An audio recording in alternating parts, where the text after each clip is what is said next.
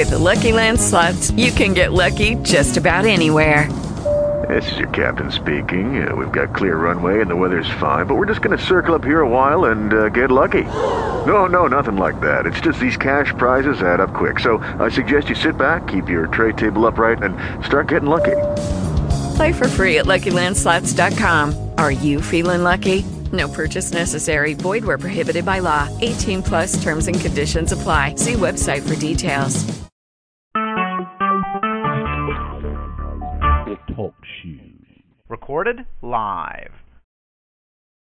And hello, folks. This is Javier Hernandez, and this is Javiland Chatter. This is the second episode, and it's a little late coming up. I had a little problem last week. I was trying to record a second episode, and I just had internet issue. Actually, I had no internet. I had no home internet that day, so I thought it'd be smart, and I go, well, I'll just use my cell phone as the hotspot, right? Because I have a separate account for that. And I guess trying to run the desktop computer, the TalkShoe program, and as well as dialing in on the phone, it was just too much. So I was not able to get the show started. So my guest at the time, I sent him a huge apology letter after. He's okay with it. He totally understood it, and we're going to reschedule. So in the meantime, I thought I'd bring in a second, do a second episode, but I was going to pick a different guest this time, just on the off chance. I had some really bad luck and the whole thing fell apart again. This guest is more understanding, so if this turns out okay and it gets uploaded and everything, we will have our original second guest on here on the third episode. So anyways, thanks for sticking around. If you listen to the first episode, Javiland Chatter episode 1 with cartoonist Brad Dwyer, thanks for downloading that and listening to that. I know people have been downloading it because I can check out my stats here. So like I said in that first episode, it's been about 6 years since I hosted my own podcast. So it's going to be back on the airwaves, or what we call these, the cyber waves. I'm not going to repeat the intro, but basically, yeah, back doing podcasting with a whole new crop of artists and other creators I've met over the last 6 years. There'll be some returning guests, like the one coming up, and but a lot of new people that I've been wanting to talk to over the years, through a podcast. Most of them I probably met, like I guess most of us meet people nowadays, it seems like, social networks, artists all over the country. So it'll be great to bring them here and hear their stories. Because they got, they're all interesting people. Not just the work they do, because everyone does a different type of work, whatever the genre they're working in and the style they do it in, but also just their personal stories I find interesting, why they got into art and cartooning and comics and how they go about navigating the field, the business end, the art end, and all that. So that's what Javiland Chatter is going to be about, talking to all types of creative folks, not just comic artists, which is what I tended to do in the past, which I absolutely love. I mean, comics is my thing. That's what I'm a cartoonist. That's what I do. But a lot of other type of creators out there that we should be talking to. And then a lot of times it overlaps, not just the genre, but also maybe some of these people will end up doing a comic, or they've done a comic, or vice versa. So anyway, it's all about creativity from a comic book point of view, but it's not only comics. Let's see, what else should I update you on?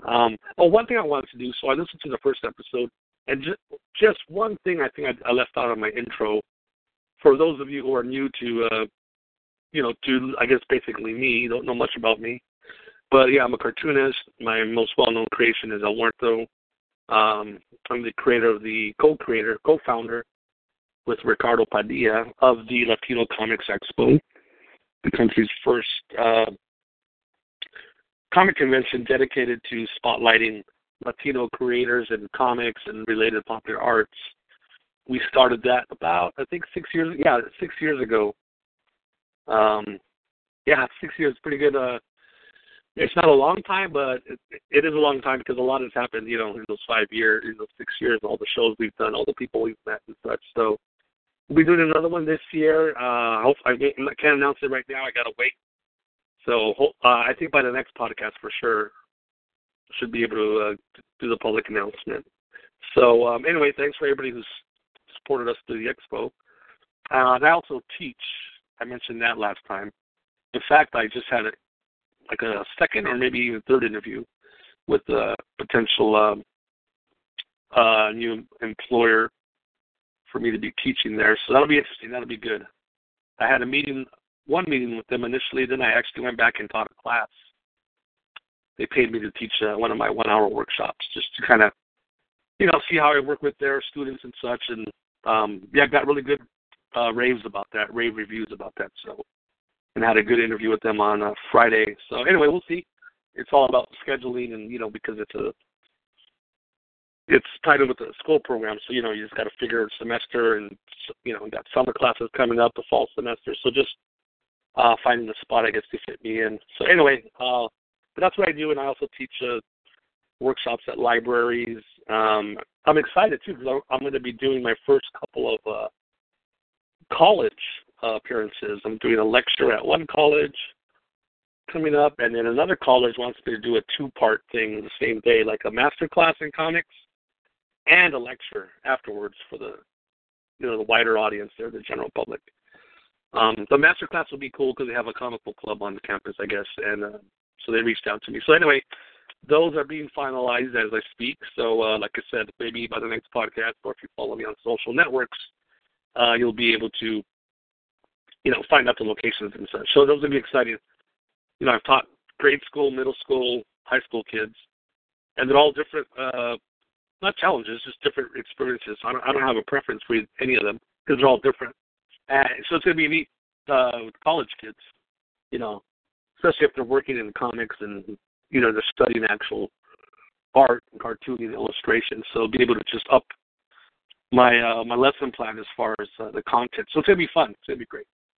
Really looking forward to that. The last thing on my bio I didn't mention last time, ran out of time.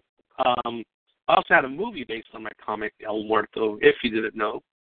But the comic debuted in '98, the first issue, and by 2001. I don't remember now. I think it was 2001. I got contacted by a filmmaker, and then I'm not going to go over the whole thing now, but it's the whole story. But we signed a deal, and then eventually by 2005, we were filming. I remember filming that first day of the shoot. So anyway, it came out on DVD.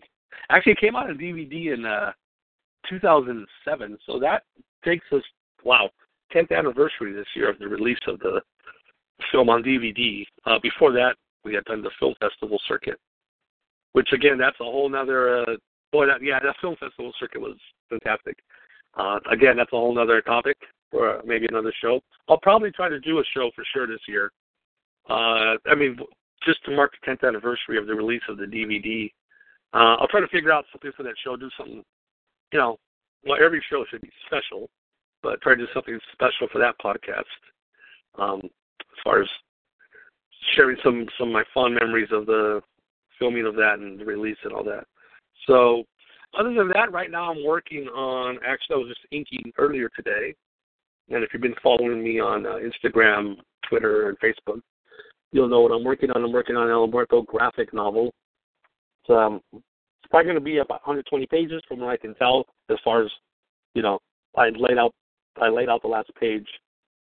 I'm just going back and doing some, working on some earlier pages, bouncing back and forth. But, 120 pages at least, that's the story. And then, of course, whatever extra content I put in the book. So it'll be a nice, chunky, hefty book. Graphic novel is a fancy term, I believe, which is just means a big, fat comic book. So that'll be, been working on that. That's been something I've been chewing on for a couple of years, actually. And again, that's a whole, that could be a podcast mini-series, man. There's so much backstory to that. It's convoluted. It's tragic. It's hilarious. It's just comics, man. Just comics. So that'll be coming up. The Muerto graphic novel, Days of the Dead is what it's called. I'll be coming up this year. Right now it's, March? When I'm recording this, and you'll be hearing this very shortly, so it's March 2017. Looking at it in the next couple of months. Still a lot of work to get done on it, and of course a lot of work on the post-production. Having to scan some 100 pages or so. So anyway, it's going to be fun and interesting. And I think I just got a message here. Yes. Okay. There you go. You're not supposed to answer messages while you're doing a podcast. I want to make sure it wasn't the guest.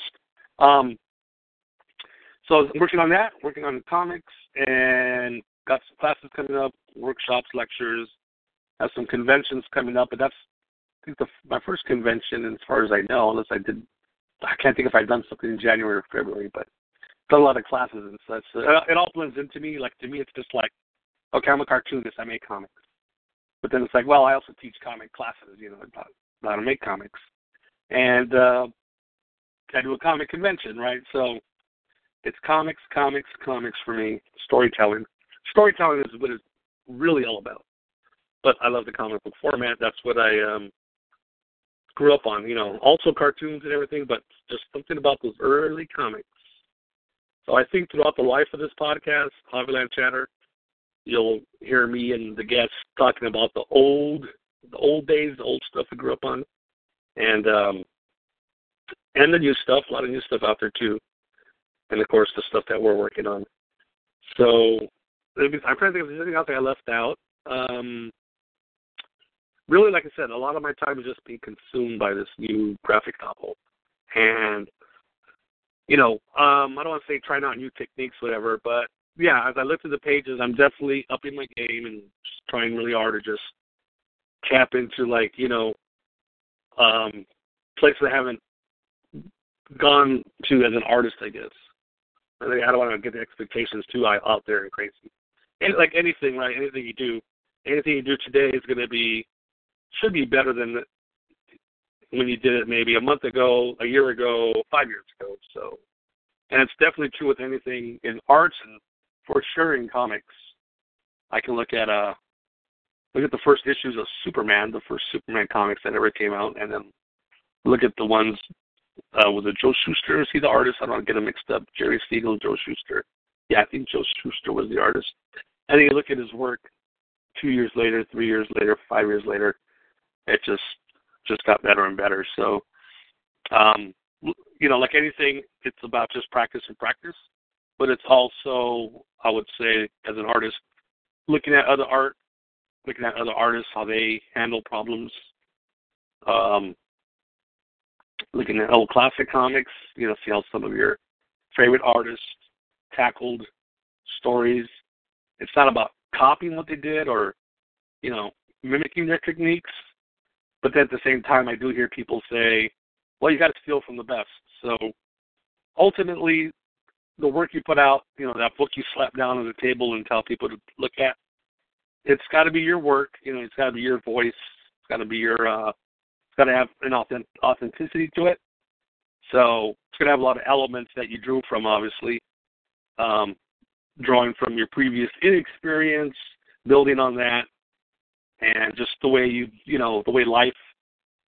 see life, how life has started and gone on, and how you react to what's going on in the world around you, personal life, your community, the world. So anyway, everything should affect the art you do and how you do it.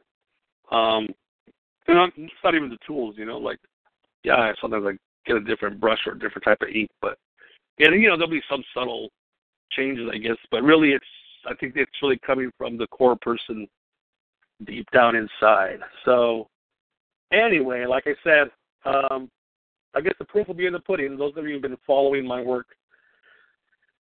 for, 18 years or over the years at least? I know it's been around that long, 18 years, but yeah, it's, should see some, you should hopefully look at the bouquets, doing some different things with this. So anyway, so I'm waiting for our guest to call in, and I guess we're all waiting for him. Yeah, this is where it gets all like, okay, you got to call in now. It's 5 o'clock. So, meanwhile, there's a song and dance here, right? What else should I talk about? I've been talking about growing as an artist and learning. I've been recently rereading some of my Will Eisner The Spirit comics. I actually bought another volume of this 3-part volume that came out in the 80s. I had 2 of them. It was like this The Spirit color album. They were colored versions of The Spirit, and came out in 81, 82 from Kitchen Sink Press by Will Eisner. And yeah, those are some phenomenal books. Very interesting. The setup on that. They're 7-page stories. Each one is, I think it was a weekly comic. And so they're kind of quick, but they got a lot of stuff going on within each story. And, you know, the spirits, I guess you call him a superhero. He's got a little mask, and he's got a nice suit and tie and a cool little hat. But I guess it's the mask that makes him a superhero. But the stories aren't always about fighting crime. A lot of times they are. A lot of times they're like these weird human interest stories, you know.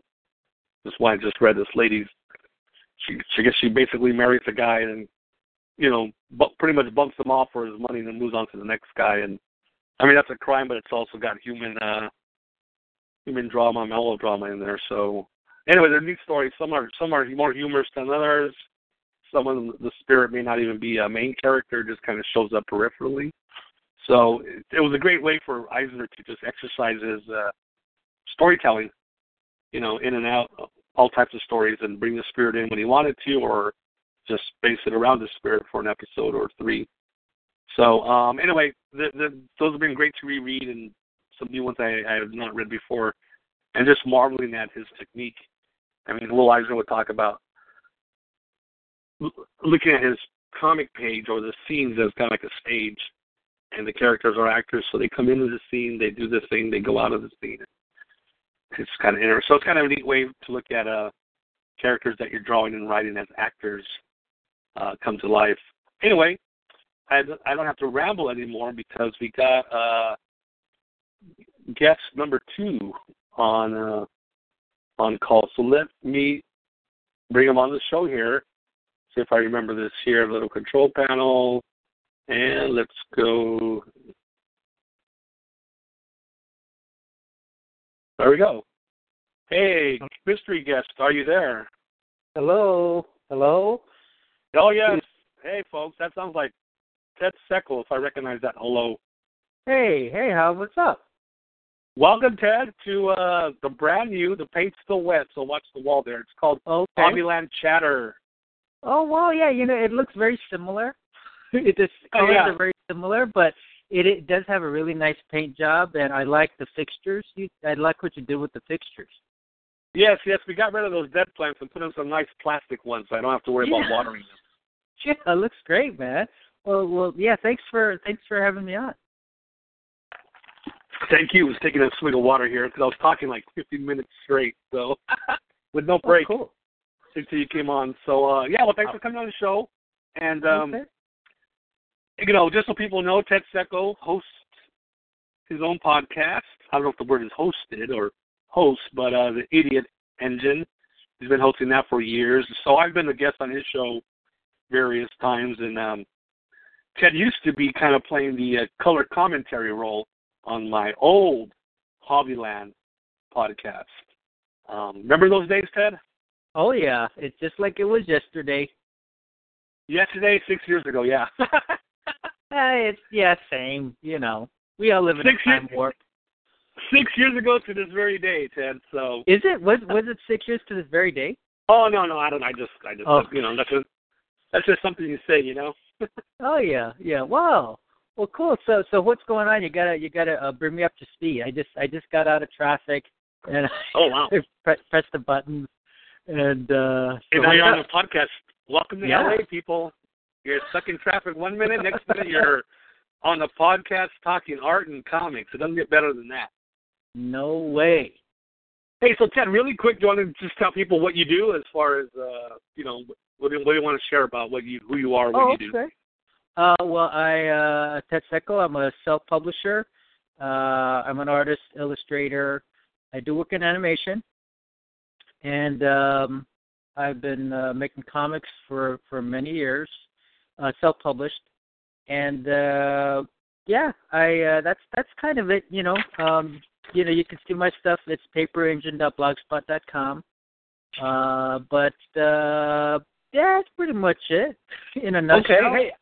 Yeah, no, that's good. Hey, so I did the audience a favor. I checked out Amazon because I wanted to make sure before I tell people. So there's 2 books a year that you put up on Amazon that people can order from there if they like, just so they know. It's if they just go to Amazon and look up Ted Secco, TEDSEKO, you'll find it. You got 2 books up there. One's that coloring book. Yeah. That Super Monsters coloring book. Mm-hmm. And then the other one's your, was it Flesh on the Bone, I believe? Yeah, it's a zombie, love, sci-fi, post-apocalyptic horror story. There we go. That's a nutshell for you. Yeah, awesome. Yeah. Well, thanks, hey, man. really Thanks for that, man. Well, yeah, because people are going to say, hey, where can you get this guy's stuff? Yeah. Hey, really quick, that little detour you took with the coloring book, because, you've done a lot of comics. You've been doing comics the whole time I've known you. Mm-hmm. Then you did a coloring book, right? Just talk about that real briefly. I think that kind of stands out from your whole repertoire. Okay. Well, there's a craft fair, a local craft fair in Gardena, California that I go to sometimes, and it's not really a comic book show. It's crafts, like knick-knack kind of things, knitted stuff, and greeting cards, and I wanted to have some type of content for that. So I thought, well, that's not really the audience for post-apocalyptic horror sci-fi stories. So but I thought, I also love monsters. I love Godzilla movies and, the classic stuff from the 60s and the 70s, King Kong. And so I decided to make a coloring book that would kind of give me a way to express that love for that genre. And so but basically, they're super monsters. They're monsters that I made up, and then I have little kind of bios on the other side of the one page is the monster, and the other side is the bio. And I just let my imagination have a field day. Just make up crazy stuff. Yeah. And it's for you, it's still kind of storytelling because you got an image, and like I said, that little bio, even though it's a short bio, it still allows you to get a couple of ideas about the character out there. Oh, exactly. Yeah, exactly. And I think it's a lot of fun. It makes you more. It's not just a coloring book with images. When you read the bios of the stories, you get a little bit more invested in the character, and so you could be a little kid or an adult, but when you're coloring it or drawing on it or whatever, you're thinking more about not just the lines on the page, but you're thinking of that image as something that has like a backstory and a history. Makes it more fun and more involved. And then a kid or whoever can kind of springboard off some of the little ideas you put as he's coloring. So that. Oh yeah, that's very true, Hub. That's very true. Man, I'm thinking about back when I was a kid. Not even a coloring book, but just at the breakfast table. You're eating a box. Captain Crunch or something, and just looking at the cool artwork they'd have on the cover of the cereal. Yeah. And I kind of in my mind I just kind of think of some Pirate Adventures with Captain Crunch or whatever, name your cereal. So yeah. And anything that'll spring some ideas, from imagination. Yeah, I mean that's the other. I just wanted to really quickly say that's something that I noticed at this craft fair when I would go, and little kids would come up. They'd be interested in the coloring book, and I'd be telling them about, these are super monsters. And I would always have paper at my table, and so I encourage the kids to draw too. Hey, you could make up your own super monster. And then they'll start drawing, and they love that. I think that's something that I think it's really good for your mind. It's really good, and it's really good for you as an artist to just think about something that you're drawing. Not just draw something, not necessarily just copy it. But the more you understand it, the more involved you get in the process of drawing, and I think that makes it a better drawing, better art. Oh yeah. It's all part of the journey. Good segue. Yeah. I like that one, huh? I'd rather work all the way up to that. Yeah. Ooh. So I understand from the grapevine you wanted to talk about the hero's journey a little bit, about how it applies to us artists and creators. Yeah. Like we were talking about earlier, I went with my lady. We went over to the Old Town Music Hall. It's in El Segundo. and it's a landmark place. It's an old theater that was built in the 1920s, Wow. and it's still standing. And basically, they show very old movies. Like we saw a Buster Keaton movie called The Cameraman, and they had a Laurel and Hardy short before it, and then they had kind of a sing-along. And the sort of the big star attraction at that theater is a Wurlitzer, which is like an old-time, it's like a big musical instrument. It looks like an organ, but that's Right. just, that controls this huge mechanism behind the curtain. And it's this big machine that makes all these different sound effects. You know, nowadays, they can just do that on like a tiny keyboard or something. Yeah, right. But this is an actual, like, this is kind of the original. You know, this is where those keyboards and stuff sprang from, you know. So this unit has it has a keyboard that operates it, right? And then but it's not an organ, because I'm thinking an organ has a keyboard and the pedals, and then it's got the pipes behind it. Exactly. It looks like an organ, and I think it's similar to an organ in the sense that there's all these pipes, but there's pipes and drums and, you know, all these that's different... amazing. Interesting. Okay. Yeah, I had no idea how. Like, I went, and me and Iris were there, and we're watching, and I thought it was the organ. But then when he started it, he opened the curtain to the stage, and there was this huge wall of, you know, machines. I mean, they were kind of painted like fluorescent colors, and it was dark, but it was this big wall of machines. And when he would press keys, that would make the sound. So he has like his own orchestra at his fingertips. And the thing that really fascinated me was this guy. He was this really old man. He's in like a little motorized cart, and it turns out him and his friend in the 60s, they put their money together, and then they invested and bought that Wurlitzer, that old thing. That was from like Long Beach. There was some movie theater that had it, and they were selling it. And so it was an original Wurlitzer. So him and his buddy bought it, and then they saw that in El Segundo, this old movie theater was for rent. So then they rented that, and they started, you know, they put the Wurlitzer in there, and they started showing movies, and that was in the 60s. Wow. And they've been doing that ever since. His partner, his buddy died like in 2001, but he kept on doing it. And, you know, he's an old guy, and he came up, and right at the beginning of the show, he's talking, so he's giving us the history. And you could just tell that this guy loves this. You know, he loves what he's doing. And I looked online. His name is Bill Field. You could look it up. Bill Field, El Segundo, the Old Town Music Hall. And, you know, it talks about, like, what he did, and it has some quotes from him. And he was saying, like, this is what he loves, and he just lives in this kind of world.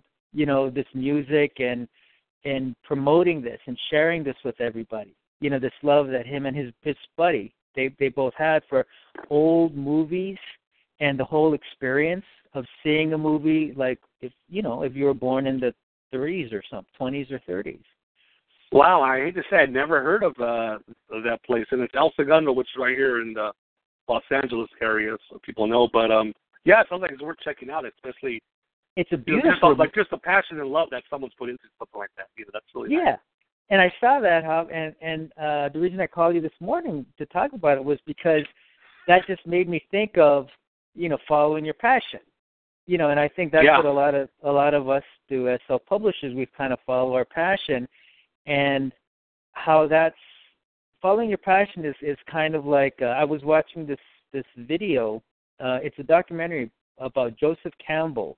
He's a famous scholar who studied religions and cultures, and he wrote this book called A Hero's Journey,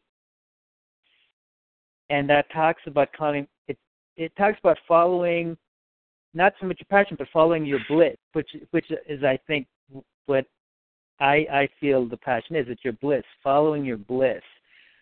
And that's what I wanted to talk to you about. So like I said, I wasn't here for the first 15 minutes of your cast. So I'm not sure, did you talk about that already? No, I didn't. I was just updating listeners to little bit more of my biography and what I'm working on. So no, I didn't mention anything about what we're talking about. So This is good, yeah. And I actually took time today to check out that documentary because it was something you brought up, and okay, that'll be good to talk about today. What did you think? What did you think of it? No, I thought it was really good. They have good people speaking on there, and a lot of the things they're saying, it's really funny. I mean, we all watch documentaries, but I was nodding my head so much, like someone saying something, I go, that's how it is, or that's how I experienced, and that's what I found out to be true as well. So it's pretty interesting. I didn't write the name of the documentary down to tell the viewers, but I'll put it in the show notes. But it's on YouTube, and it's a hero's journey, but it had a title before. But I'll look that up. So the journey, right? The journey as an artist. I don't know if you're going to call yourself a hero. I'm not going to call myself a hero, but definitely a journey of discovery. And like you said, trying to find your bliss, which is, I wrote a quote. One of the people said, "Follow your bliss," and they said it's not something that's like necessarily like a pleasure or like an addiction or something. It's like what your most fulfilling state, the thing that fulfills you the most, or like your purpose in life, what you feel is your purpose in life. Yeah, I mean, just kind of in another like a little nutshell. I'm in the nuts today.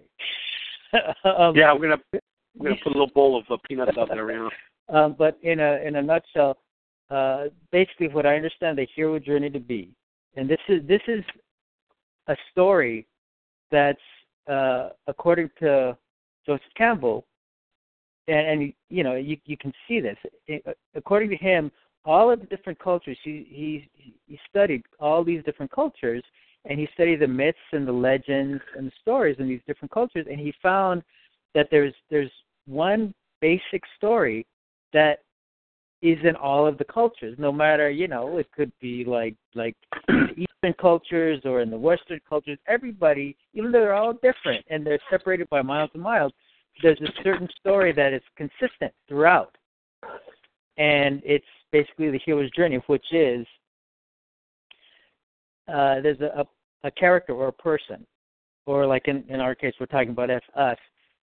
What happens is we'll get a call to action, like we're living our lives, but then we get a call to action, to do something, to change something in our lives, and then usually that call to action, it'll come with some kind of disruption or something big, like perhaps in our case, maybe like if we lose a job, or if there's a political upheaval, some kind of change, something drastic that changes, and then there's a call that we get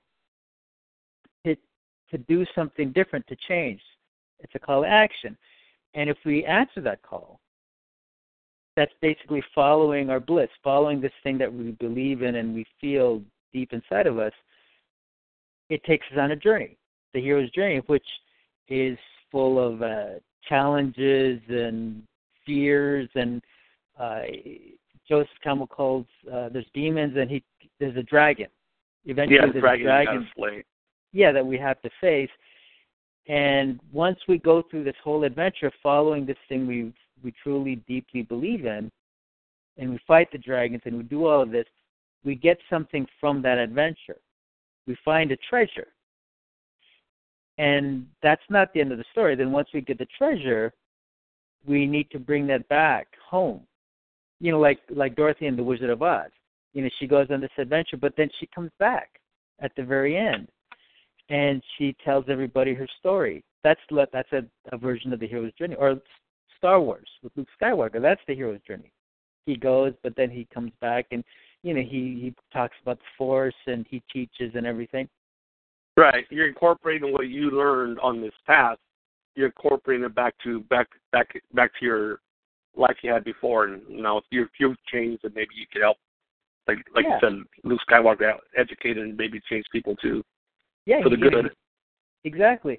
And what's really neat was when I was watching that documentary we were talking about on YouTube, they talk about the treasure that you get, and it's not something physical. The treasure is actually, all it is your experience and you sharing that experience with people, talking about what you did. It's not the actual, like a pot of gold or something. Right. Because it's your experience. And once you tell people your story, you tell them about your adventure, that inspires them to go on their own adventures. That inspires them to go on their own journeys. And then they bring something back, and then they inspire other people, So it's this cycle, this kind of begets more and more, searching and finding these things that are important to you and being true to yourself and sharing them with the world. So it's almost like the journey is as, if not more important than the so-called treasure, the answer. Oh, no. What's funny is the journey is actually the treasure. Like maybe right. The little story, he finds, the Ark of the Covenant, like in Raiders of the Lost Ark, right? But the Ark, you can't, it just like kills all the Nazis, and it just closes up and goes away. So right. It wasn't that Ark, it was his journey to do that. He discovered things about himself, and he helped people, he did good things. Jack Kirby, the king of cartoonists, he had a great observation. I'm not going to quote it directly, but he said something like, as a person, as a creator, he has a lot of questions, right, about life. Sure. And he says even if he never got the questions, even if he never got the answers, the questions have been terrific. See? I love that quote.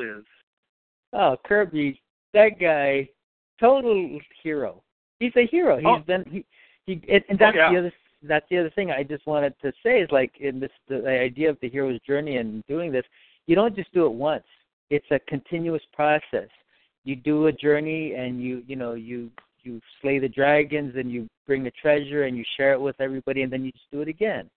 But I was telling Iris this morning, I was telling her about this before I contacted you about it. And I was saying, Javier, my friend Javier, is totally like he's a hero. Like he's been on this journey and he's done things. And he heard a call to action, his art, self-publishing, creating. And he followed that. And he's still on the journey. And I just it just was like clear, like just shining in my eyes like a bright light that, Javier is totally, living that journey. And I don't know, you want to talk about it, or is it too personal maybe, or? No, it's not too personal, but I mean, it's a parallel journey. You're a independent self-published cartoonist. I mean, you had your own reasons for starting, probably different than mine or whatever, and like anybody else, but you probably got different reasons for doing it, and maybe you got a different end result. But it's I mean, you can relate to what I'm doing because you're doing it as well, and so many of our other friends are doing it, and just other people we know. So I had all day to think about this, which is good. Sometimes I just do a podcast. The artist calls in, we'll just start talking. Yeah. I don't want to get too reflective, but I do remember sometimes I think of a time. I'm not the dark times. That's terrible. Like when you're asleep. I don't mean literally asleep, like sleeping in bed, but you're kind of just living your life. Yeah. And I remember before I started doing my comics, and I got a late start, to be honest. I mean, I see these young people in their early 20s, working on comics and publishing, which is great, Yeah. And I didn't really start till I hit 30s, I did my first comic. Before then, I was, comics fan, a collector, and I'd also started working. I was lucky enough to get a job in screen printing at the art department, and I eventually became art director, which is cool. So, okay, cool, art director, you're getting more money than the other guys in the department, and, okay, so you kind of get comfortable with what you're doing. But I think, like now, or when I started doing comics, I thought of it one day. It's not only a turning point, because it's not like I turned around and pulled out a piece of paper and started drawing, but I just remember spending, I could spend a Saturday just kind of, lying on the couch watching Baywatch or something stupid. Yeah. No offense to Baywatch fans. And that was fine at the time, right? Okay, I worked all week. I got off work Friday, cashed the paycheck, Then Saturday, just kind of relaxing, maybe go to the comic shop, buy some comics. Yeah. And then chilling out, watching Baywatch late afternoon. And I think about that now, or even some years ago. It's like, man, I can't believe. To me, that seems so like a waste of my time. Which is basically, that wasn't to me what I should have been doing. So what I'm doing now, like you said, making my own comics, creating my own stories, and even like I talked in the intro, teaching and doing my own comic convention and such. That is totally my bliss, which is, what's most fulfilling for me in my life. Did you ever creating? Could I ever ask you? Could I ask you? Did you have? Was there a moment that you kind of made a decision? Like can you talk about that? Was there a time? If not, I mean, because I was thinking right now about something that happened to me, and like there was a moment where I made a decision. Well, I'll tell you mine really quick, and let's hear yours. I can't. It's not like it was like in a movie, like, oh, in the moment I stood up and I threw down the remote control and went to the drawing board. Because I always doodled and drew. Sure. But I never put together a story. I never thought about. But just slowly, like friends of mine, like Rafael Navarro, he started working for Marvel and DC and doing some stuff. And he started thinking of doing his own comic. And in the 90s, I kind of weaned myself off of Marvel and DC and just started looking at independent comics, either self-published or smaller companies. So then I started discovering stuff like the Hernandez brothers, like Dan Cloud, and just finding all kinds of self-publishing. And I just got really like, okay, the idea that you can self-publish your own comics, make your own comics, own your own characters, which turned out to be a huge thing for me, a very important thing. So by the mid-'90s, I just started reading a lot of indie comics and just trying to, like, learn about the business, how to go about doing it. And so by the time the late 90s came around, 98, I had done my first comic of El Muerto, having talked to some people and gone to conventions. And I met Carlos Saldana, a local guy here from L.A. He was up in San Jose at the APE, Alternative Press Expo, doing his comics. That kind of inspired me. Okay, here's a guy he's from East L.A., he's doing his own comic, he owns it, blah, blah, blah. So, so by the late 90s, I finally decided to just do my own work. That guy, that Carlos that you just mentioned? Carlos, yeah. He's like, like when they talk about the hero's journey, he's usually you find there's somebody that you will find or that'll find you that's like a mentor or somebody, usually, somebody who knows what to do, and they kind of help you. They take you under their wing. So that he's totally like the Obi-Wan Kenobi. And what I love about him, he was so practical, because me and Ralph, we met him up at San Jose. Yeah. And we're trying to ask him, like, oh, yeah, like we're going to write down all the info. Like, okay, well, how do we go about it? He's like, no, just do it. he just throws his hands up and waves, and he's like, no. You just do it. Like, get away from me. Don't ask for more questions. He wasn't being mean, but he was being correct. Oh, don't get bogged, because as you and me know, Ted, people can get bogged down for years, quote unquote, studying, researching, blah, blah, blah, blah, blah. Yeah. Just do it. Yeah, that's totally, it's totally like it makes me think of that Obi-Wan Kenobi, say, use the Force, just close your eyes, just do it, just make it happen. You have it. That's, that's so cool. What was your moment? You said you have like a specific moment you remember, something that pushed you forward. Well, actually, could I mention one thing about the mentor idea? Of course. Hero's journey? Because this is something that, like I said, I read this little article about Bill Field at the Old Town Music Hall, and it talked about how he has this music hall. And he's got the machine, what do I call it? What was it called again? The what's it? Wurlitzer. The Wurlitzer. And he was in an article. It says that him and his buddy, they were there for so long. Neighborhood people come around and everything, and the regulars come. And he said that I guess this couple met. like at his place, and then they had a child, right? And then that little boy, he grew up around, going to this movie, this music hall, and they would go all the time. Right. And that little boy actually grew up, and he went to film school, and he got an Academy Award for some kind of movie he did, like a short or something. Wow. That's a great story. Yeah, well, and then there in the article it was saying that they're interviewing Bill Field, and he was talking almost like that was like his like a son or something, like right. And saying how proud he was of this guy, and then that little boy who grew up and he went to film school at UCLA and he got an Academy Award. He was in between movies, so during the time of that article, which was written a couple of years ago, he was going back to the theater, and he was helping, and he was saying that he had some connections in Hollywood, and so that's why he was going to try to get other movies, like film noir movies, some old 50 sci-fi movies, and bring those in, and so he's giving back, because he learned from these guys and what they did, and obviously was inspired by them. You know what I mean? He literally grew up in the theater. That's amazing. Yeah. Yeah, and he was inspired to do his own thing and follow his bliss.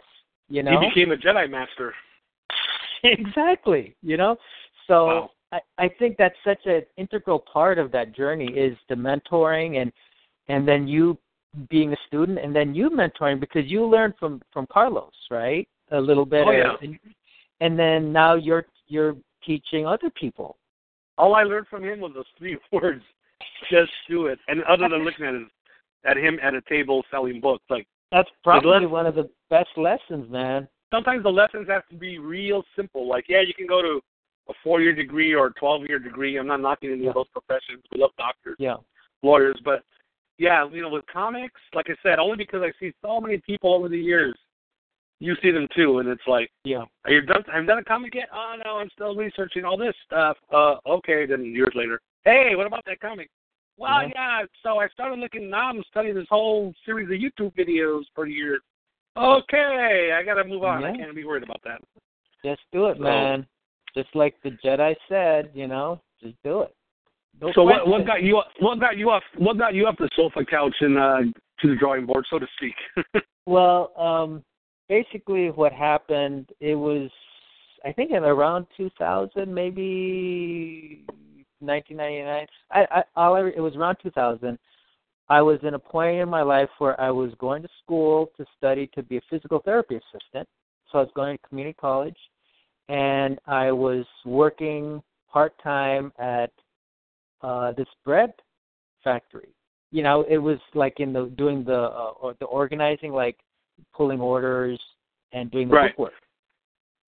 And I was working, it was kind of busy. I was working long hours at this bread place, this kind of warehouse, and then I would, go late night. I'd go to the community college, and I would be taking my, anatomy classes and everything to study to be a physical therapy assistant.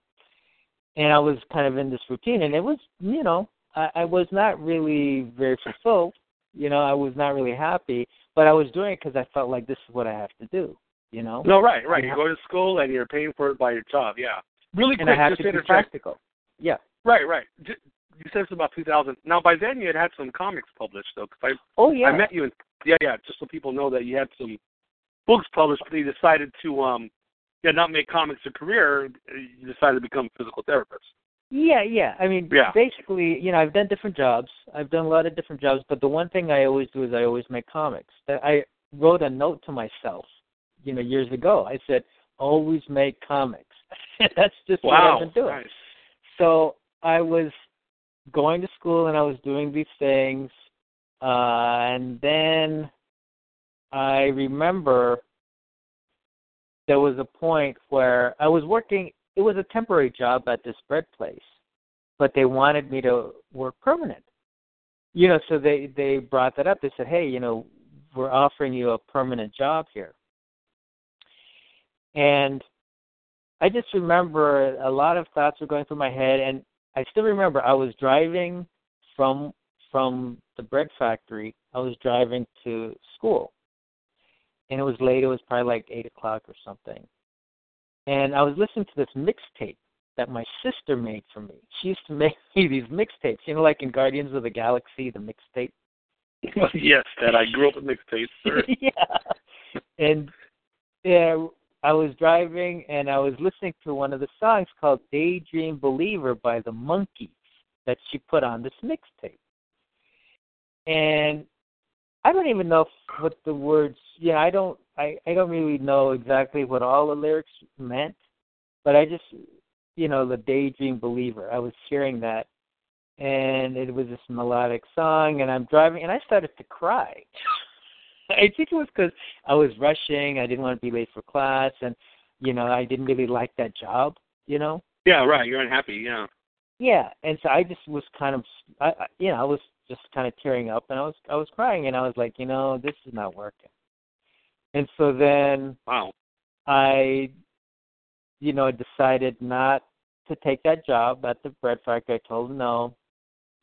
And you know what I did instead? I took you up because you told me, hey, Ted, me and Ralph, and I don't know if Mikey was there, but we're going up to the Alternate Press Expo up north. Oh, that's right. Okay, that's one of the early ones. After. Yeah, and you could come along if you want. And so I decided I quit that job, and then I went with you. I don't know if Mark went that time or if it was just me, but then we went up to the Ape. We went to the Alternate Press Expo. I brought some of my mini comics, and that was just kind of like, okay, I decided not to do what I was doing.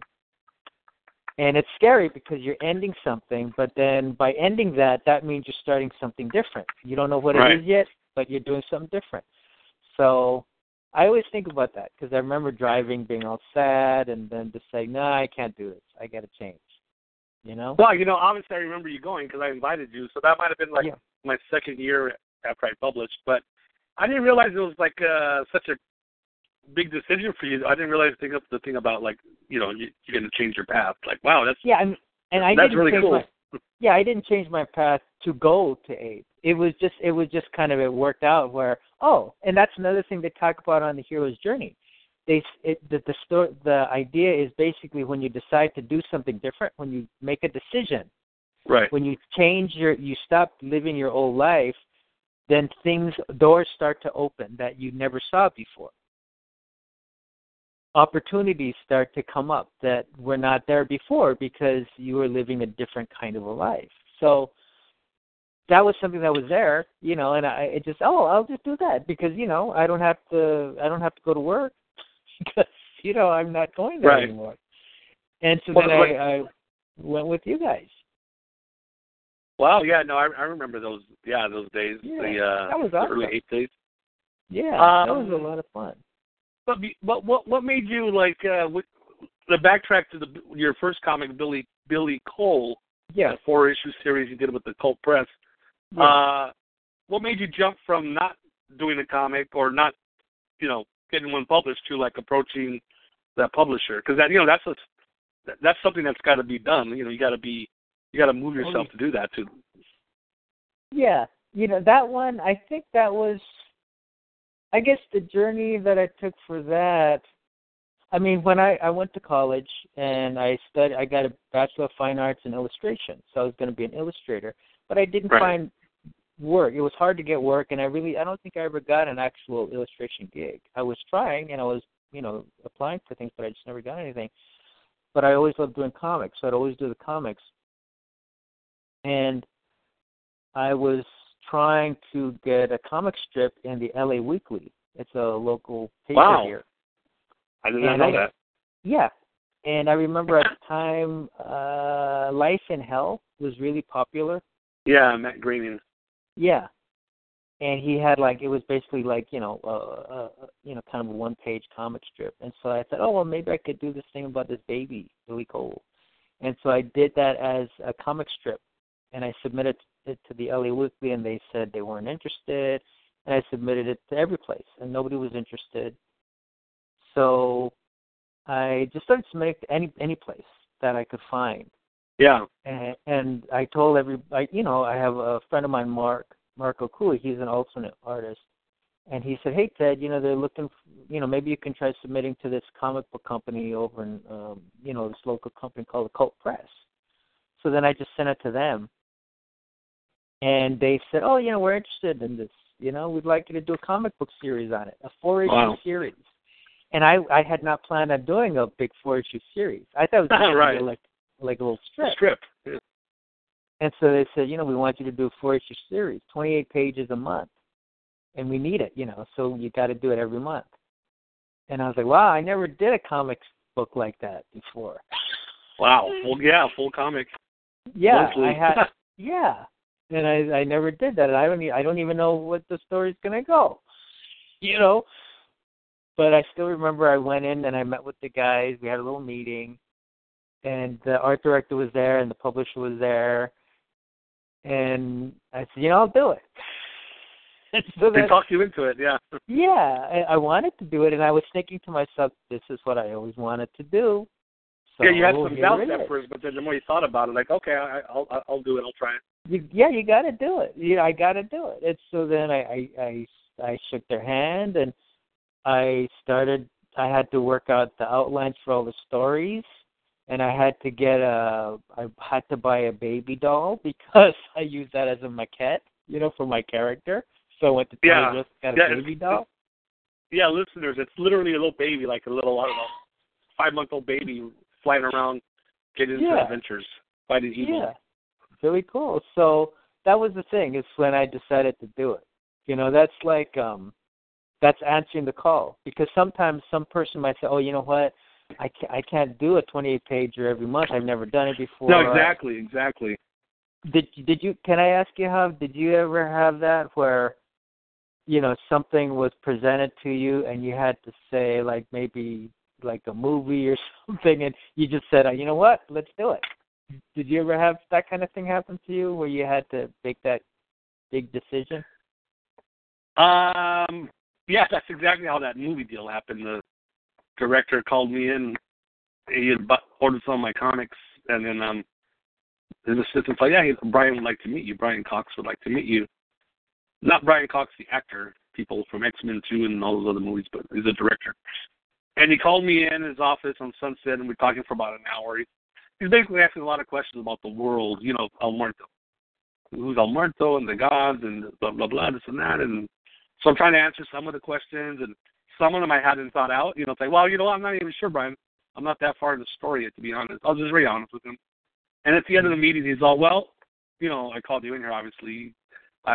Would you be his exact words were, would you be interested in turning this into a film?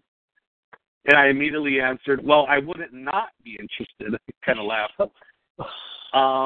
Well, months before when his assistant wrote me, I'm already like, okay, this is a production company that's interested. Yeah. And I was definitely interested in hearing from anybody who's, making an offer for a movie. I didn't create the comic to make a movie.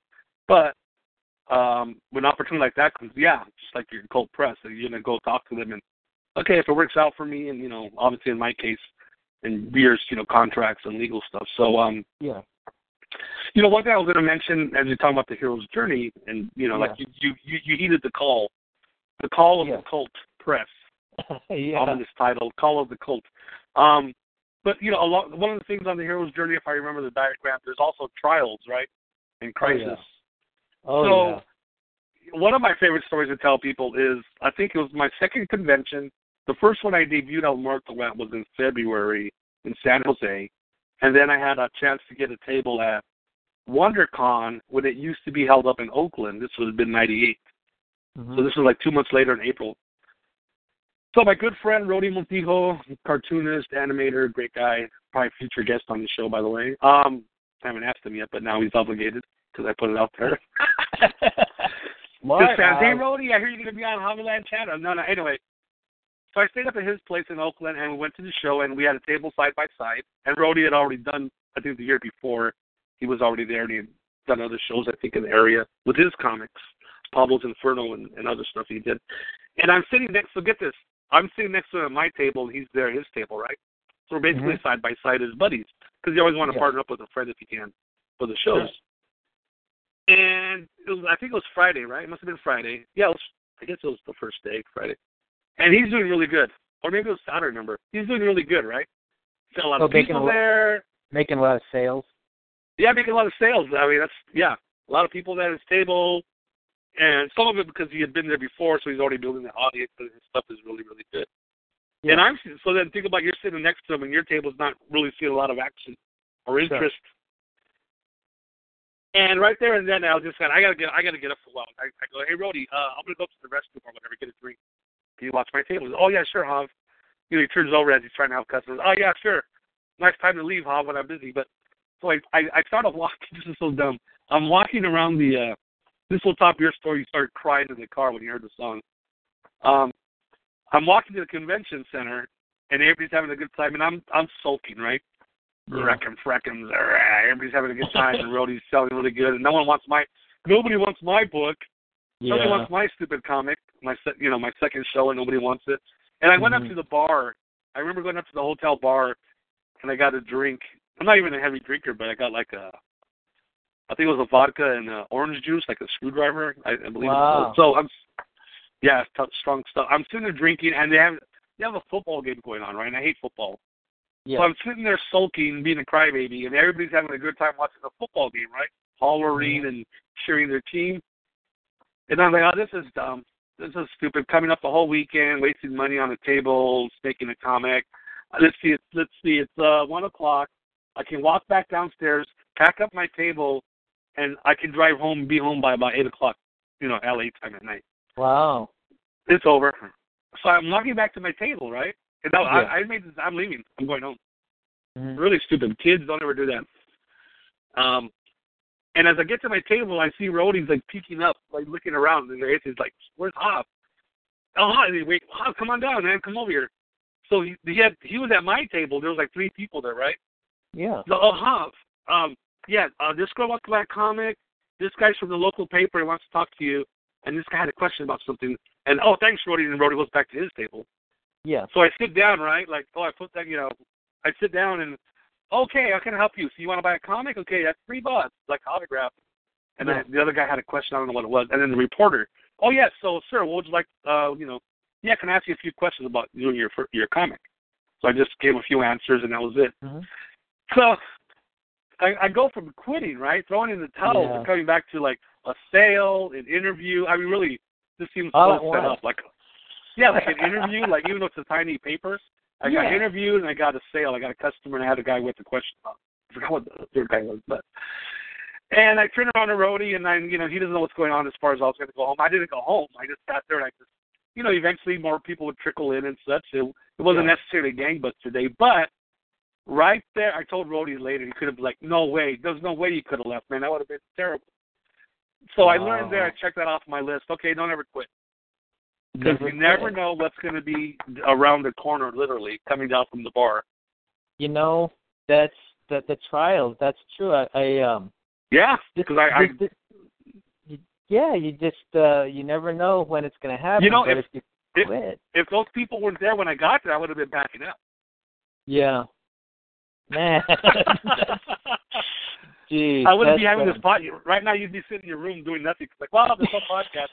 I never met a guy called Javier, and he never got into comics and never made a podcast. Oh, that would be. Hey, it's like that movie with what's that one, The Christmas Story, where the guy imagines if he wasn't around. Right. And you'd be working on your comics though, Ted. So that's true. That's true. I was going to say when you mentioned that the trials and stuff going through when you're on a journey. Yeah. There was a point, and I've had this point before, and I'll probably have them again. Is where you're in between jobs, you're in between gigs, and you're kind of floundering a little bit. There was a point where I was looking for work.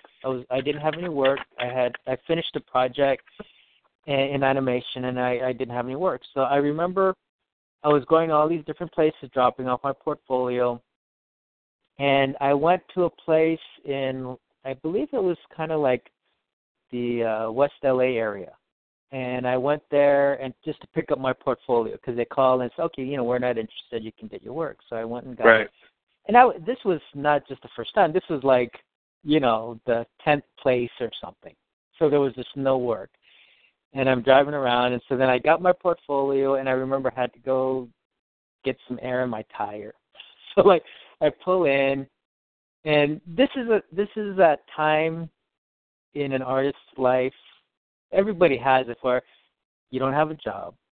Oh yeah. And you're watching your budget, and nothing's really going on, and you're trying to find something, but there's nothing out there, and so you're you're quote unquote wasting time and money on comic supplies. And, exactly, on trying to make drawing comics. Exactly. Right. And so right. I remember, like I said, I went to the studio to get my portfolio after rejection, and then I went to this gas station that I just saw on the side of the road, and I was filling up the air in my tire, and then this guy, I saw him. He was on a bike. And he kind of rode around. He circled the gas station, and then he came over to the air place. And he said, "Oh, can I use some air?" And I said, "Sure." And so I gave it to him. And so we were just talking, just briefly. And I said something like, "Yeah." He said, "What you up to, or what you doing?" I said, "Well, yeah, I just, I've been looking for work, but I'm thinking maybe I got to go to school or something. But I don't know, I'm pretty old." And then he looked totally kind of like not a slacker, but just kind of he looked kind of like the dude, like in the Big Lebowski. Big Lebowski, yeah. Yeah, just kind of an easygoing guy. And his bike was, it was an old bike. It wasn't like a fancy. So he didn't have a lot of money or nothing. Yeah, said, dude, man. Yeah, and so I said, yeah, I don't know. And he could tell, I think, that I was not really happy, And sounds like you're... it's like, I think maybe I should go back to school or something, but, I'm pretty old. And then he just looked at me, and all he said was, "Hey, man, it's never too late. You're never too old." And just the way he looked at me, though, the way he said that, it was kind of like this knowing look, like, "Hey, never too old. It's never too late." And then he was sincere. Yeah, very sincere. And then he just kind of rode his bike around. He circled the gas station and left. And I don't know why it affected me the way it did. Maybe because I was down right at that point in my life. Don't have to start crying again. I did not cry. But I just said, he's right. It's never wow, that's too a great late. Story.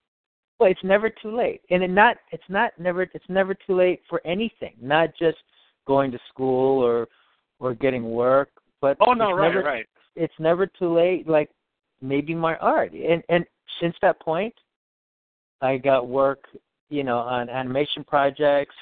I published some more comic books, and I did a lot of things, and he was right. It was never too late, and it's still not too late. But at the time, that was just the thing I needed to hear from a guy that I never met and I never saw again. No, it's important that you didn't know him, because it's like he's not just a friend cheering you up. It's just complete and utter stranger. Yeah, but the way he looked at me, Hub, it was like he knew that I was having a hard time, and he knew that it was not too late. Now, you never told me that story. And at the minute you mentioned gas station. Yeah. Okay, so I got to tell you, this is funny. I'm sure, Ted, right now to the audience, it sounds like that scene in Jaws where the guys are comparing, like, "Oh, no, I can top that. Check out this dude right here." But really, I'm not trying to top you. Just when you see gas station. Yeah. Okay, so I got to get Rhodey in here, because this is also about him again. It was another time I went up to a convention up San Francisco, and I stayed at Rhodey's again, and he used to live in Oakland. And so it was an ape Alternative Press Expo, and I remember specifically, like, leading up to that ape, I had worked on a new book, a new El Muerto, I think. And by that time I had a website, and I used to have a forum on there, right? Mm-hmm. On elmuerto.com. Yeah. Right now, if you go to elmuerto.com, it just takes you to El Muerto Tumblr. It's not a big elaborate website like it used to be, and on the forum, I'd start building up a rapport with the fans, right? Like I got a little like El Muerto fan base that they actually log in and we talk. And I'll say, "Hey guys, so I got a new book coming out, and they all had, oh, and so some of the people lived up in the area, like, oh, we'll get to meet you in person because we live up here. Mm-hmm. Oh, that'll be cool. Meet some of the fans from the site. So I go up to the show, and, you know, have a new book, and, you know, I met some of those fans. Oh, your book is, you know, because everybody has like a funky name on the board, you know, like Dark Crystal or, you know, whatever. Sure. Hey, you're what's his name? Yeah. Oh, and yeah, that's cool. Hey, it's good to meet you. Yeah, here's my money. Here's the comic. All right, thanks a lot. And I sold books to other people too, and it was a good show. It wasn't like the old days, like last year when I was, you know, I sold nothing. But so then I went to Roadies. It was a 2-day show, and then so Monday morning, it was time to go back home, right, to L.A. So I stayed down in South Sunday night. Monday morning, we have breakfast, and I go, okay, Roadie, I'll see you later. I'm going to take off, go home. So I go to the gas station. Yeah. Those mystical gas stations that probably don't exist, except they only show up for that one day and they disappear after they do their work. Yeah. Twilight Zone. So it was 8 p.m. So I go in the gas station, and I got gas outside, you know, at the pump. And then I went inside and used the restroom and probably get some snacks, right? Snacks for the road, soda pop and corn chips and Snicker bars, good, nutritious cartoonist food. And I sit in the car, and then I'm, you know, okay, so I don't know if I had a cell phone back then, I remember, you know. And then it's like, oh, wait a minute, my wallet. Then hang on. Okay, here's my wallet, but where's my, hey, wait a minute. Where's the envelope of money? Because I kept all my comic money. Oh, man. I keep an envelope separate at the conventions, and I carry it in my pocket in the envelope away from my wallet. Yeah. Wait a minute. Well, okay, hang on. Well, you know, you don't panic after it. Okay, well, hang on. I'm sitting on it? No. It fell into the chair? No. Oh, it's probably in my backpack? No. Oh, it's probably in the suitcase in the trunk of the car? No. And it's like, then you panic. Because once you look at the first... Now, that's like hundreds of dollars or something, right? Not hundreds. It's probably like about 200, you know. That's a lot of money, dude. I know. No, even if it was $50. You know what? Okay, here's what killed me about that, Ted. You know what really killed me? I hate to lose that type of money, but the fact that it was from those fans, like the hardcore fans, the fact that they gave me their money for my comic, that they were like eagerly supporting, I felt like I was violating them somehow, like losing their money, even though it's my money. Oh man! So I went back inside the AM/PM, and I walked around. I went to the bathroom. I retaked my nothing. I'm looking on the floor. I go back to the car, and I start taking the car apart. You know, as far as like take out the luggage, open every luggage, open every backpack. And I look under the car again. I go back in the AM/PM, and I did have a cell phone because I called Rhodey, right? I go, Rhodey, man, I don't know what to do. What's wrong, huh? I'm at the AM/PM right here by your house, and I can't find money. So I'll be right down. It's like a sweetheart. He drives down, right? Yeah. And then again, he walks with me through follow the steps. We look in the car. We look in the store. He's like, so what did you do? So I came to put gas, and after I put gas, I drove over here to park the car and go to the store. So he walks away, right? And I'm tearing the car apart, and I look up, and I see Rhodey walking from the gas pump. He's walking to me, right? Yeah. I swear, he acts like a guy in a movie. He's holding something in his hand, like up in the air, and his face is like, and he's walking slowly. So, look what I found in the trash can. In the trash? I'm like, he found my envelope, because when I started throwing trash out of my car when I was pumping gas, and like an idiot, I threw away that envelope. So he found it, but thank God he found it right on top of the pile of trash. Yeah. And I got it, and I hugged them, and I grabbed the money, and oh my God, I explained to them why the money was so important, because it was fan money, like real fans.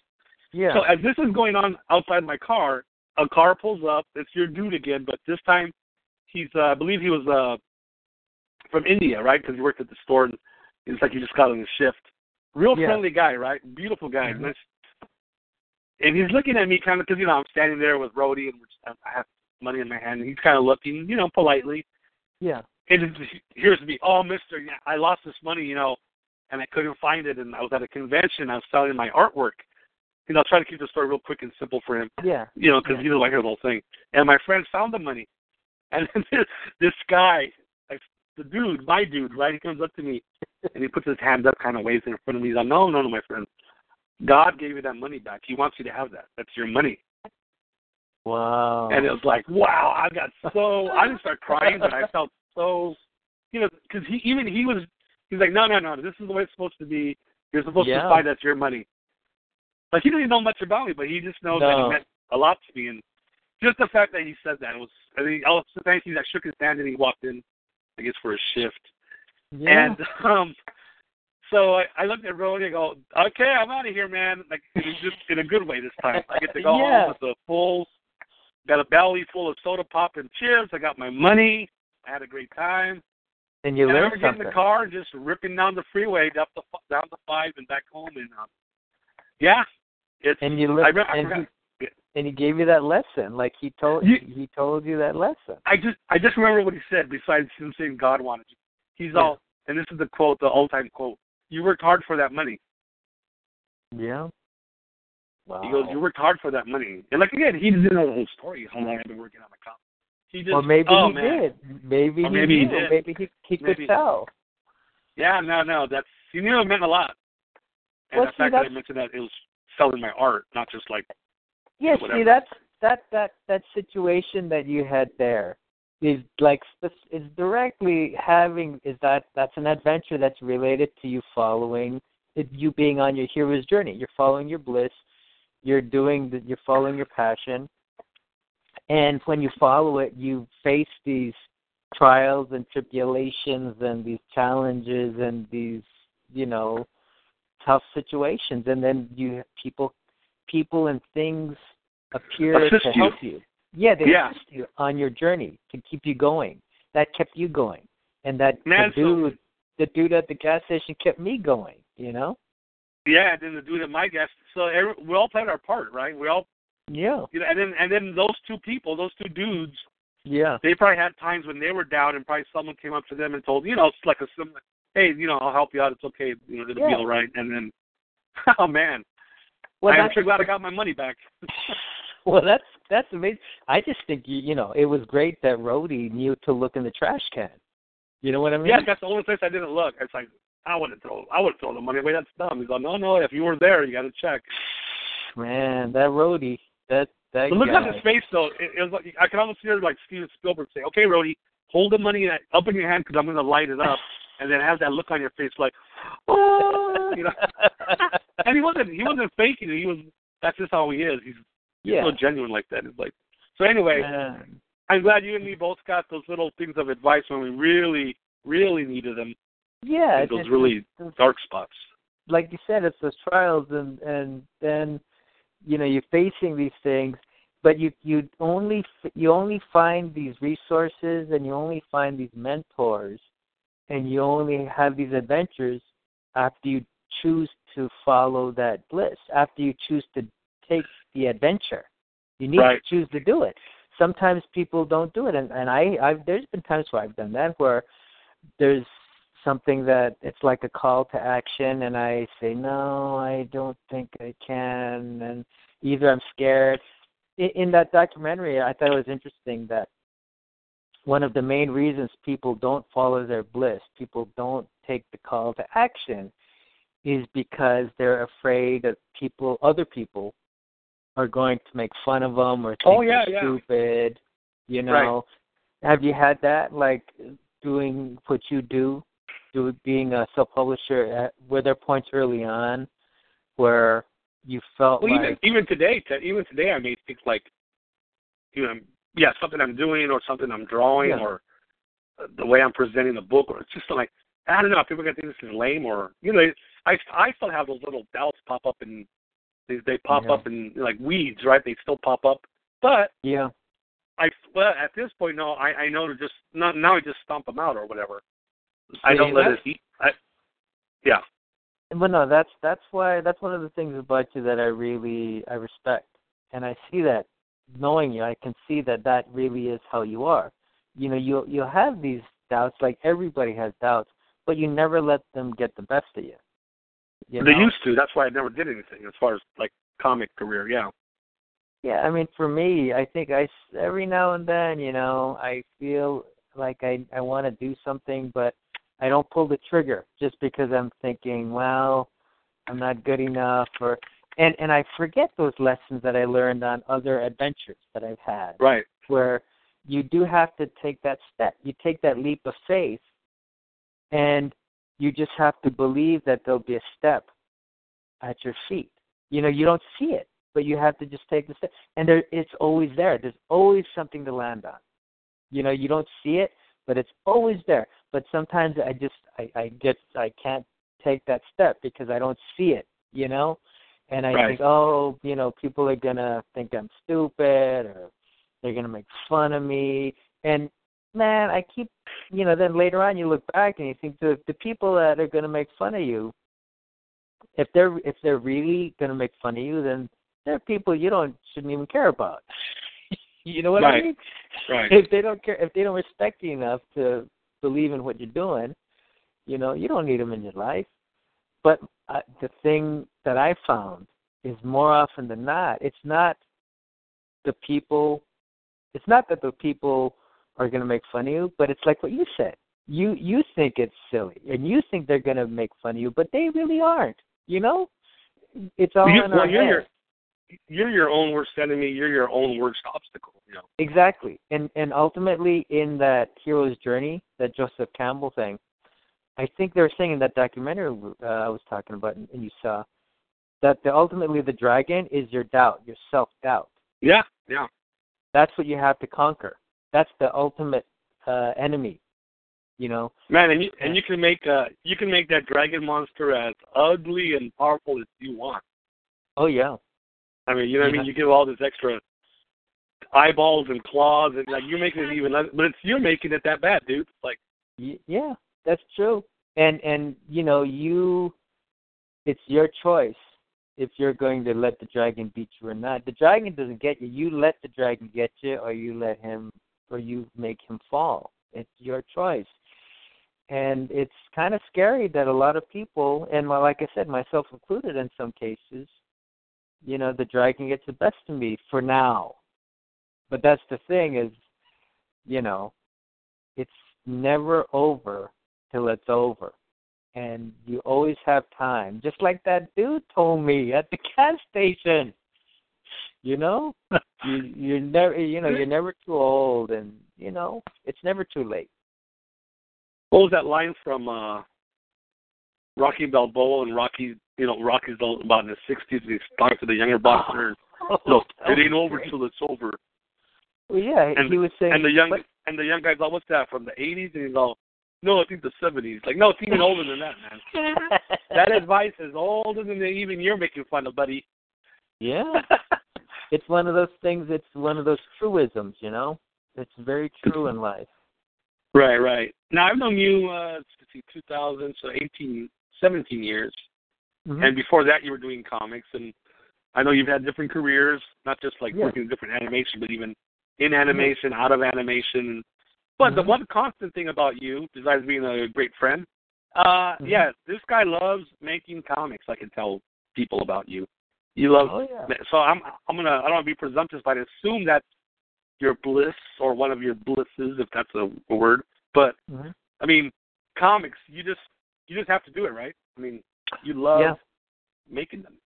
Yeah, and I think the comic analogy is really good to talking about the hero's journey, because it's like you take the journey to make your comic, but that's not the end of the story. You make it and then you have to share it. Like the hero's journey. You find the treasure and then you share your story. Basically, the comic book is literally that story that you're sharing. You're sharing your journey with everybody. And for me, not for everybody, but for me, that's something that is really important to do. I make my stuff and then I have to share it. Maybe it's just one guy. Maybe it's just two people. Maybe it's just a handful of people. But I need to share it. I can't just make it and... I mean, I've done that. There's some stuff that I don't share. Maybe it's personal things or whatever. But it'll be a full story. I've seen them. Like, you'll make a whole comic. You'll fold it, staple it. Yeah. Okay, it goes in the drawer. Yeah, but then, that's one bliss, I guess. Like you said, blisses, So yeah, right. I do have that. I do have that one journey that I'm constantly on, and that's to self-publish my work. And I'm assuming that's yours, right? I mean, that's what you do. I know you've made a lot of sacrifices and you've had a lot of challenges, and you are still on that journey. Oh yeah, it's always willing to take it again, and like you said, because you kind of repeat it, and it goes again, and you do it again, and you learn new things. Oh yeah, I'm always up for that. Always up to take that ride again. And you're on a particular journey right now, right? The El Muerto. You're working on that like it's going to be a graphic. Yeah. I was talking to the folks about that before you got on my intro. You'll probably be able to hear it with the show, but yeah, it's that's been literally a journey, like in the full sense of it. Like it's been epic. It's taken forever. It's been up and down and going in circles, but always like positive. Like, oh, I can't wait to get this done because I can't wait to share it with people because this character particularly, and I've done a lot of other characters in different little stories and such, but yeah, it's very, I don't know, this character is very important to me, and it's just got to come through as a good story for people. People shouldn't care that the character is important to me. People should only, if they want, pick up the book. Okay, that was a good story. That was a really good story. So anyway, well, Ted, it was a great topic. I'm glad you brought it up because it definitely allowed both of us. This is I try to make this more like a conversational podcast, not so much like I'm going to interview Ted for the hour. It let both of us kind of, share some pretty good insights or some personal stuff about our artistic journey, which I hope, actually I know it resonates with listeners just based on my other show and other comments I have. That's why I listen to podcasts, a creative podcast, and I'm sure that's why people listen to my show and your show. They just want to hear other people, artists, struggle and with things and how they overcome them and such. So, it's been great having you on the new Javiland Chatter. Well, thanks for having me on, and you know how even if you didn't do this podcast, I would have had this conversation with you anyway because I had to talk to you about this. So I'm glad that we did this. Well, we probably would have done it over Rascals and later on some ice cream milkshakes at Foster's Freeze. But you saved me a lot of gas money, so I appreciate it, Ted. We'll get together again. Thanks, Hal. All right, Ted. So just mention again where people can, where would you want people to look you up as far as online? Yeah, you could see me on my blog at paperengine.blogspot.com. I'm on Instagram. I think it's FusionMan009, I think. I hope so. I'm not sure. But you can find that. And, that's where they can find me online if they like. Cool. Okay, Ted. Well, thank you so much. And I'll let you know when the podcast trying to go up as soon as we're done in about half an hour. So, anyway, Thanks a lot. I appreciate having you on. Take care. Thank you very much. I appreciate it. Thank you. Have a good night, man. Take care. Good night. Okay. Thanks. Bye. Bye. Bye-bye. Well, folks, that was a really good show, I think. It was definitely a great conversation. And I hope you guys all enjoyed it. And thank you for listening to episode 2 of Javiland Chatter. You can find me on Facebook and Twitter. I don't have all the handles written down here. I am on Instagram. It's Javier Los Comics. Javier Los Comics. LOSCOMEX on Instagram. And if you just go to my website, Javzilla.com, JAVZILLA.com. On the homepage there on the right, you'll see find me online, whatever, and you'll find my Facebook link, my Twitter link, and you'll find my link to my web store, the Javiland web shop, where you can buy my books and prints, if you're so inclined. Anyway, thank you so much, and we'll be back with a 3rd episode of Javiland Chatter, hopefully sooner than you or I think, to make up for the long gap. So thank you, everybody. Bye-bye. Hello, it is Ryan, and we could all use an extra bright spot in our day, couldn't we? Just to make up for things like sitting in traffic, doing the dishes, counting your steps, all the mundane stuff. That is why I'm such a big fan of Chumba Casino. Chumba Casino has all your favorite social casino-style games that you can play for free anytime, anywhere with daily bonuses. That should brighten your day a little. Actually, a lot. So sign up now at ChumbaCasino.com. That's ChumbaCasino.com. No purchase necessary. VGW Group. Void where prohibited by law. See terms and conditions. 18+.